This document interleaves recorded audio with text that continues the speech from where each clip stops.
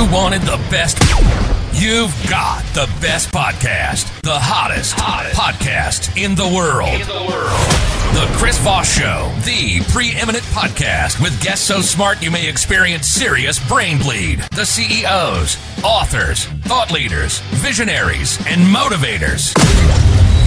Get ready. Strap yourself in. Keep your hands, arms, and legs inside the vehicle at all times, because you're about to go on a monster education roller coaster with your brain.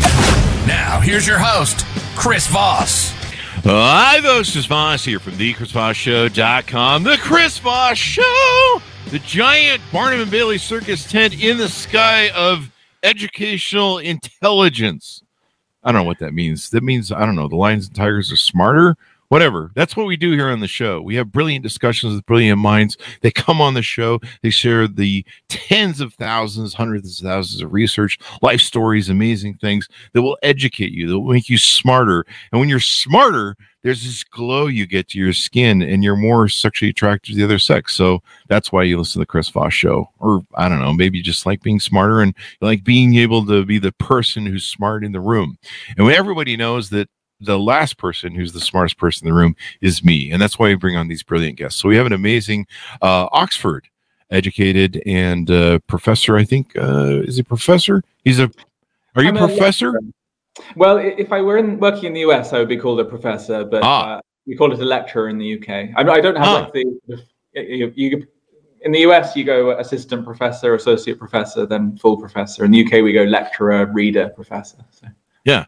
In layman terms, he's pretty goddamn smart, and we got him on the show, and he's got his latest book out we're going to be talking to him about. But before we get to that, as always, we have to do the plugs. There's the plugging, which is the shameless nature of trying to get people to promote the show for us for free, and that's what we do. That's why we're able to deliver the show for free. It's the advertisements. You know, when you watch TV, you got to put up with whatever sort of BS for the Stephen Colbert show, for the late night, and so, you know, we do the plugs. As always, refer the show to your family, your friends, and family. We beg of you, as always. Thank you very much for listening to the show. Go to youtube.com/Chris Voss, goodreads.com/Chris Voss, and what is this? The LinkedIn newsletter. That all good stuff over there.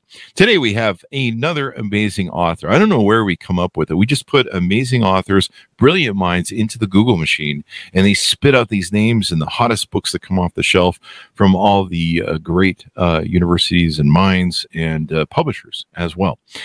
He's the author of the latest book to come out, March 21st, 2023, The Magick of Physics, Uncovering the Fantastical Phenomenon in Everyday Life, which is pretty much what I do. You know, when I wake up every morning, I'm like, holy crap, I'm still here.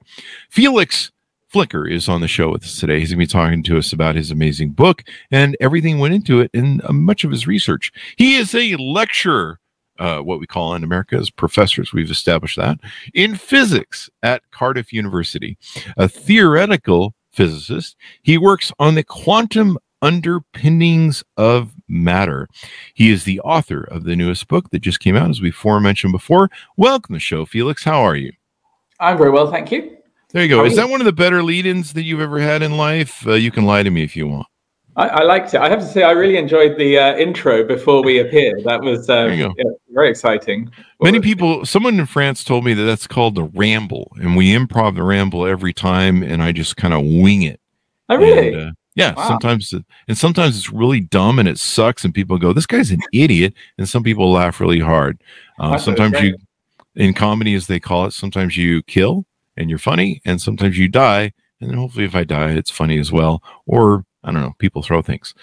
So welcome to the show. Give us your .com so people can find you on the interwebs. Give it to you.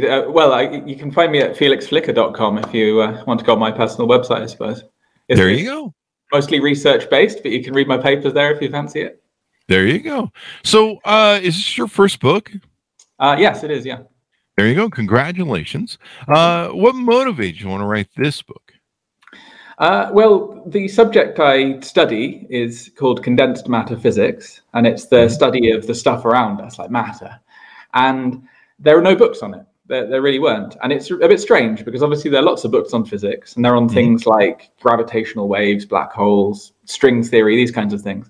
But my subject, condensed matter physics, is actually the biggest field in physics. So about a third of all physicists work on it. And it was very strange that there was no book on it. And so I thought I wanted to address this fact, explain to people why physicists find it exciting. My apologies for interrupting you there. So basically, it's a book on why matter matters. Yeah, that would have been a good title. Yes. See what I do. This is why they pay me $5 a show. I make all the big bucks, baby. So this is really interesting, and to me, physics is important, matter is important. All these different sort of things that make up our universe. To give us like a 30,000 sort of foot analogy of the book or an idea of concept of it. Just an overview of it. Yeah, I mean, it's about why physicists get excited about this subject when people typically haven't heard of that subset of physics, condensed matter physics. And I suppose the broad overview of it is I've spent a long time, many years really, thinking, why is it that people haven't heard of it? Why aren't books written about this? Why don't you hear about it on the radio? And the answers I came up with, and when I spoke to other physicists and I spoke to like journalists and so on, and the answers always fell into two categories, basically. It was, if you think about the stuff you have heard of, things like black holes, or maybe like string theory, like there is the description of like some of the biggest stuff in the universe, some of the smallest stuff in the universe. And these topics are kind of inherently like magical in a way that doesn't need explaining. You look at the night sky and you can understand if someone said I find that magical, you know what they meant roughly. Whereas my subject, the study of matter, well, matter is very familiar. It's everything that's around us. And so that's not obviously magical in an intuitive way. It's just familiar stuff. And the other reason I think people haven't heard of it is that you take those other subjects again, and they're not obviously practical. Like, that's not to dismiss them at all. But if you read a book on black holes, the person who wrote the book has written why they are personally excited to work on black holes, right? They're like, this is fantastic. I love all this stuff. Whereas condensed matter physics is practical in quite a short time scale. So those other subjects are practical, but it's like, more like a 50-year time scale for the technology to like filter down into applications. Whereas the study of matter, that underlies everything, like all electronic technology is based on our understanding of the matter it's built from. And so you have this practical side to it. And that also, I think, actually, ironically, makes it kind of harder to sell, because when you write a book on condensed matter physics, it's always going to be tempting to say, not why you're excited about it, but why you think other people should be excited, because it makes their phone work better and so on. Definitely. And so the point of the book is that I tried to think, okay, so these other topics in physics, people have written books, I think, about them because they're magical in this way that doesn't need explaining. And this subject doesn't seem to have that magic. But I thought it clearly does have that magic. That's why so many of us work on it. So I wanted to get to explaining why that was. And to answer your question, the reason I think it's magical, I think there is a magic to the familiar and the practical. And I think specifically it's the kind of magic that you'd read about a wizard doing, like wizard, however you want to interpret it. So if you think of someone like Harry or Hermione in Hogwarts, or like Merlin or Morgan Le Fay in Arthurian legend, any of these people, they don't do magic that like changes the entire universe, and they don't sort of rewrite the fundamental laws of reality. They do bits of hands-on practical magic that helps the other characters, right? And so I think it can be magical, the familiar and the practical, but it's just a kind of more subtle magic. So that's the pitch for the book, basically. There you go. And this is kind of an interesting intersection. Correct me if I'm wrong. I'm throwing this out there as a thing. This is an interesting intersection between what we establish as, science and the factual nature of science, although science is always a theory in evolving and development and really an assessment of what we think we know at the time. But then there's also the what we don't know. And that seems to evolve as we get better at understanding this stuff. Is that a good analogy, that it's kind of a midsection between physics and reality and math, and where we go, this is fact as we know it, and then like something like religion or magic, as it were, where is this something we've imagined? Is it real? Is that what it is? A good mid lane between those two, or do I have that analogy right? Yeah, I think okay. I definitely agree with the statement that our kind of understanding of reality is always evolving. I was keen from the start to make it clear that to kind of dispel this myth that science is like a big book of facts that you can read from, because I think, often it's portrayed that way, and that's very damaging to science, but also to society a bit more generally. I think, this idea that there are experts and they have access to this big book that you don't know about, it's wrong. And really the essence of science is what you say. It's this constant going over of the things you think you know and questioning them again and again and trying to tease them apart and finding that you didn't really know the thing you thought you knew. You're testing things, going back over and checking stuff. It's, the magic is kind of woven through the book. I used kind of fictional bits of magic. The point really was making the point I made to you in words a few minutes ago about, trying to get to, you look at the sky and think people can sort of agree that's magic in some sense without being too specific about what they mean. I wanted to try and convey that same sense of magic about the world around us. So, in a sort of more intuitive way. So I used fictional bits in the book to do that, because I thought you can write something in a fictional context and everyone can agree it's magic, because it is magic. So I started off with, yes. There's kind of a feel to that. I mean, especially if we don't fully understand it, or if we're not at the level of education that folks like you are, that's kind of how we approached it when we were cavemen, right? We would look out from the cave and, see thunder and lightning and the stars and, noises that scared us and different things. And we consider a lot of things magic. Yeah. And I think we still do, really. I mean, I think people do think quite magically still. And then there's this element of thinking you've understood something. There's this theme I keep coming back to in the book, which was actually I'll tell you the whole story. If that's all right. Yes, please. So it's a true story. In fact, I met a magician when I was walking through the desert. I won't give any more context than that, but he was a real magician, and it was in America. And I asked this magician if he'd heard of the magician Derren Brown. Have you heard of Derren Brown? No. Okay, he's very well known in England, but I didn't know how well known he was over there. And actually, the magician I met had heard of Derren Brown. He knew of him very well. And I said that to me, Derren Brown was the best sort of stage magician, because it's not just that he does magic, but he does it in such a way that he makes you believe he's done something with science. So it's all about kind of like mentalism, what you'd call that. So the way it works is he kind of convinces you that there's so much we don't know about the brain that he's kind of done these tricks, manipulating people's brains, and it's caused you to these strange things to happen. So he can make people survive things that should be too painful, or they can lift things they shouldn't be able to lift, this kind of stuff. And you believe it because he presents it in this kind of scientific way. But then I realized after rewatching these shows many times and thinking it through, I started to think, some of that stuff could be done with like fairly simple magic tricks. And then I said to the magician, so this is like the real trick. I've seen these times 2 stages. Like there's the stage where you just watch the show and you find it fascinating. And like you say, maybe that's like cavemen looking at the stars and being like, that's magic.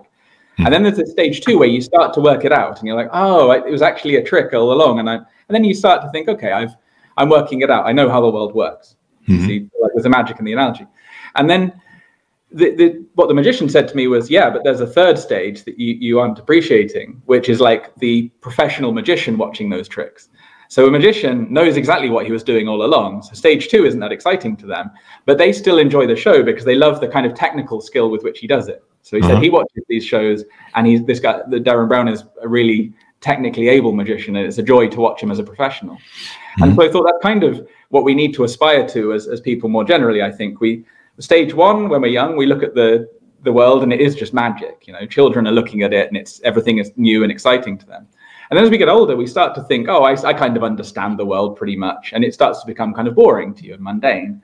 But I think the real skill is in returning to it with the insight of the professional. And that's kind of what scientists should aim to do. We should look at it again and say, it is magic after all. But we need this kind of deeper level to return to that thing that we had when we were younger. Definitely. And a kind of returning to a wonderment. And, once you kind of know, what's the analogy for this? Once you kind of know how the machine operates, you can more appreciate its beauty, maybe? Yeah, I think so. Definitely. Yeah. And it kind of moves away from that science thing, because some people get bored with science because it does seem kind of factual, even though it's not. They see it as a very black and white sometimes sort of thing, and it's a little bit sleepy and a little bit too factual for people. People like the story of something, and like you mentioned, that third phase, that presentation where the game. Like you watch a movie, you know what's going to go on. I mean, 9 times out of 10, within 5 minutes, you know how the whole plot's going to play out. But we love the journey of that moment. We love the experience of being taken on that journey, and I mean, we do that. Like we'll have romance novels that will come on the show, and a lot of it's very blueprint. They'll even admit to themselves and to us that the formula is the same, and a lot of stories are formulated the same, but it's a repetition of how we enjoy them and consume them. And that most movies or most stories are good triumphs over evil. Sometimes that movie is the opposite of that, and people get very upset, and think, well, that's not fair. Well, the world isn't fair. And so you spin this through. What are some examples of some of the matter that you talk about in the book of how, there's this nuance behind it of magical properties? Okay. Well, so I'd say the way I came to writing the book, over the years I tried to write it a few times, and it was coming out very inconsistent. I wasn't quite getting it. And the thing that really let me write the book was I opened with a fictional passage instead of fact. And so in this fictional passage, I had some wizard who I call Varian, and she's clambering through a cave, and to light her way in this cave, she pulls a crystal from her pocket, and she does some kind of spell that causes this crystal to light up the rocks around her. And I switched then to nonfiction and said, well, clearly that was fiction, and what that person was a wizard, and she was doing magic, clearly, because if you could take a crystal and cause it to light up, then that would be magic, right? That was the point I wanted to make. But then I explained that actually we do that magic trick all the time, because most lights these days, probably, I know the lights here and probably the lights where you are, will be LEDs, light emitting diodes. And those are nothing but crystals. They're just crystals, and we cause them to light up by passing electric current through them. So then you could say, well, okay, so maybe it wasn't magical when she lit up a crystal in the fictional setting, because she could have just been turning on a torch that works with an LED, or a flashlight, as you call it. But I would say that the point of the book is to look at it the other way around and say, no, you were right that it was magical in that fictional setting, but then you should also admit that it's magic whenever you turn on a light, because you are causing a crystal to light up at the flick of a switch, and that is really a magical thing. It's just a very familiar, practical thing. Yeah, we kind of take it for granted. And so it sounds like what you've tried to do, or you've done in your book, is you've tried to put the imagination, fun, and the embracing of that newness that we usually experience as young people. And we go, hey, this is still really cool. Because, it gets kind of boring. You're like, just flick on the lights and whatever. I tell Google to turn on the lights. But there is, a combination of formula of both science and, as you call it, magic or some sort of, thing that it is kind of cool when it really comes down to it, and the chain reaction or whatever that takes place to make that happen, or what we've created in maybe humanity when we create, light diodes from minerals of the ground and everything. So my understanding is in the book, this isn't like your typical physics books where, we're going to be reading equations and charts. Instead, you've built it with different things. Talk to us a little bit about more of that and how you present the data in the story. Okay. Yes, it doesn't have charts, and it doesn't have any equations in it. People like that too. They like not having the equations, or they like the equation. And math is hard. Yeah. I considered the equations. Some of the equations seem beautiful to physicists, but I think I was convinced that they're not as beautiful when it's just a load of scary-looking symbols. Actually, there's one that makes it in, but it's the physicist Erwin Schrödinger, who invented quantum mechanics, or one of the people who invented it. His grave has his equation written on it. So there's a picture of his grave there. Yeah, and weirdly, I stumbled across his grave totally coincidentally. I was in Outback in Austria, just on a skiing holiday with my dad when I was a teenager, and there's a little graveyard there. I went walking around it, and there was one grave that had, I just saw this grave. It had a couple of candles on it, but it wasn't fancy. And I was like, that's the Schrödinger equation written on that grave. And it turned out it was Schrödinger's grave, happened to be where I was at the time. Wow. I don't assign any magical significance to this, but it was just quite a coincidence. So no, it doesn't have equations in it. And I try to use fictional bits throughout the book. So I try to, continue this story of Varian, and she goes through seeing different different things, and I portray the fictional setting in a magical world, and then try to say, well, again, that's not actually that magical. We do basically do some of that magic all the time, and use it to explain different things. So the first half of the book is kind of like essential spells, things you'd need to be a modern wizard, and therefore a condensed matter physicist, people who can take our world, understand how it works, and therefore take it apart and create new things with it. And then the second half of the book is kind of some kind of cutting edge stuff, like spells we're still learning to cast. So things that we don't understand fully yet, like new states of matter, these sorts of things, and some of the biggest open questions in modern theoretical physics, in particular studying matter. There you go. So is there real power to crystals and some metaphysics? I guess I see a lot of people that do this thing called manifesting, where they feel that with their mind they can do stuff. I don't know if that's involved in any, but these folks that are they delve in magical properties, I think I'm trying to say. And I have some friends that are crystal coaches that are in my circles that they believe in actual crystals and healing powers of different things, and universal energies and stuff like that. Is some of this entwined in that? Is there some relation to some sort of an intellect to that?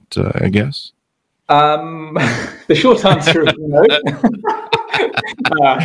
But I don't want to be dismissive of these ideas, but I'd say a scientist should remain open-minded of things, but they should have to see if the thing really is an effect. And I'm not familiar with any effect along these lines. I think it's noteworthy, although I don't emphasize the point in the book, but in a strict sense, crystals have less energy than other forms of matter. Really? Yeah. I mean, because they're the most ordered things on the atomic scales. Like what defines a crystal. Yeah, lots of things are crystals that you wouldn't think of. So, I mean, there's obvious crystals like quartz, say, or salt, maybe you may know as a crystal. I love that. I love those crystals. I love salt crystals in my food. Oh, yes. Yeah. Well, exactly. Well, in that sense, yeah, crystals can be, they can help with your health because salt is good for you sometimes. Well, I don't know that. Don't quote me on that. I'm not. I mean, sometimes a certain amount of it, from my understanding. I don't know. It could be wrong. You probably want some, but I don't ask. Yeah, don't have too much. So metals are crystals as well. All metals, basically. Really? Yeah. It's very rare for a metal to not be a crystal. It's very hard to make a non-crystal metal. This is why I worship gold. Yeah. There you go. Gold I try and manifest it into my life. Yeah. But yeah, so the defining feature of crystals, you might ask, well, how is gold a crystal? I mean, it doesn't look like what you imagine a crystal should look like, right? It's not like a ruby. But the way a crystal is defined is that on the atomic scale, the atoms appear in a regular periodic structure. So they're kind of evenly spaced in 3 dimensions. They form this very regular structure. And because of that, they end up having kind of less energy associated with them than something like a glass, where things are randomly distributed. There's energy associated. You can, there's an equation for it, which which I won't go into the details of, but in a strict sense, crystals are kind of less energetic than other things. Huh. And so what you've tried to do is kind of portray this in more of a, maybe would an accurate statement be more of like a fun way, and more something that stimulates maybe our imagination, and we don't gloss over like we do in science class, where like, oh God, facts and math. Right. It brings back the fun and imagination back to, looking at life through that sort of lens, as opposed to. I try to, yeah. And I think it says, I had to think a bit about what you want to do with a popular science book while I was writing it. I hadn't thought as much about that before I came to writing it. And I think there's a sense in which when you first start writing, you want to just get as many facts across as possible. And of course, that's not interesting, and no one's going to remember the facts because they haven't been studying the subject for years and so on. It's not going to fit into things they've already heard. So I think the best you can hope for with a popular science book is to inspire people to want to go off and learn more about the subject. So I hope it's fun in that sense, and people are like, oh, that is fun. I get the bits that are being explained there. I'd like to know more about that. That's the real hope. There you go. And so it's full of owls, mountains, infinite libraries, staffs and wands, martial arts, mythical islands, ruled by sage, not makers. Something that's kind of more fun. So it's like a mixture between, I don't know, Harry Potter and your physics science books. Maybe I did think, Harry Potter is a very popular thing, and Sure. if some of the large number of people that like Harry Potter might be convinced to put some of that to use. I mean, essentially, I was thinking, there's a lot of in Oxford where I was. I'm not based there anymore, but there's like 10 Harry Potter shops that just sell Harry Potter stuff. Really? They didn't used to be when I was there before, but yeah, they've sprung up since Harry Potter because it's a very a lot of it's based in Oxford. It's not set there, but they used some of the colleges they used for designs in Harry Potter and this kind of thing. So people come there wanting to buy like the fake wand and the gown and stuff. And I thought, well, I'm not going to criticize that, but if you want to be a real wizard, you can. But you should become a physicist basically, because they're the people who really take the world, understand it, and then do bits of practical magic that change the world for practical effect in a useful way. And I think that's where we really kind of embrace concepts better, is when we can put into like an everyday format or a format that kind of jives or kind of tickles our imagination in ways that make us embrace it maybe a lot easier, putting in concepts that are more adaptable. That's really what the Harry Potter movies I think are about, and other books and things like that. I don't get a check for that, do I? Plugging Harry Potter books. But that's kind of our fascination with it, right? Our the magic of what really we don't sometimes think about ours. There's actual matter and physics and kind of the basics of it. You give me a lot to think about. Like I didn't know that metals were in fact a form of crystal, but I guess from a molecular aspect or a matter aspect, it makes sense. Yeah, exactly. Yeah, there you go. So it's looking at stuff in the world that seems familiar, like metal, and then realizing that there's actually, that's kind of stage 2 of appreciation. You used to like it when you were a kid, that was magical.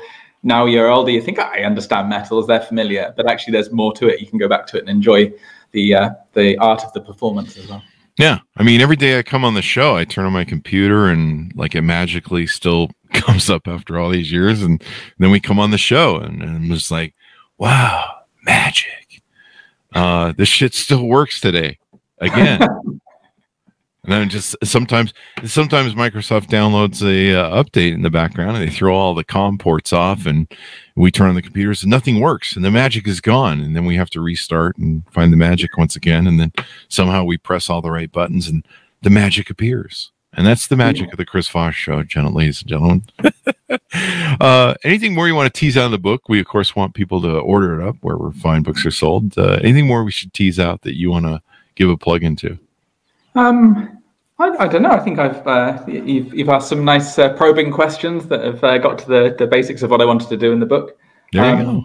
Yeah, I hope people find it interesting and want to take a further look. Is this something that could be turned into a movie someday? It kind of sounds like maybe it could be a nice movie to help explain some of this.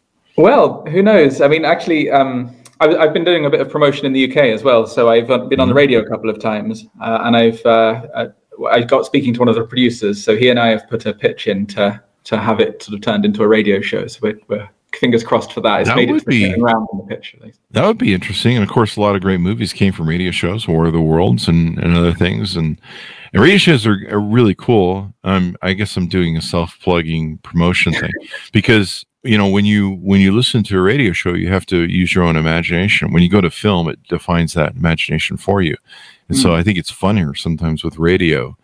And that's probably why people listen to the podcast. Plus, they don't ever want to really see my face in person. So that's why most people consume the podcast on audio basis, because they don't want to be scared the bejesus out of themselves. Like, holy shit, Chris Voss is a fat, old, ugly guy. Anyway, that's also on my Tinder profile as well, folks.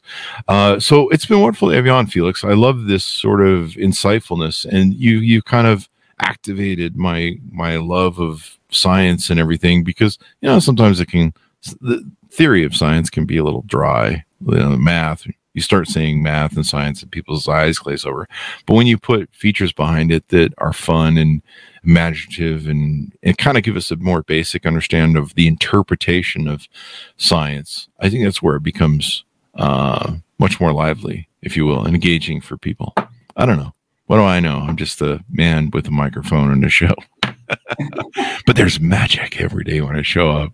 Felix, thank you very much for coming on the show. We really appreciate it. Yeah, thank you very much for having me. It's been great. There you go. Give us your .com so people can find you on the interweb, please. Oh, yeah. So felixflicker.com. Yeah.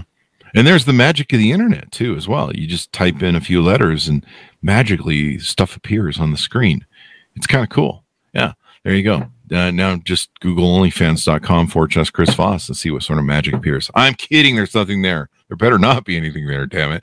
Anyway, thanks about us for tuning in. Go to goodreads.com/Chris Voss, youtube.com/Chris Voss, linkedin.com/Chris Voss, where all the smart stuff. The magic of physics, uncovering the fantastical phenomenon in everyday life, available wherever fine books are sold.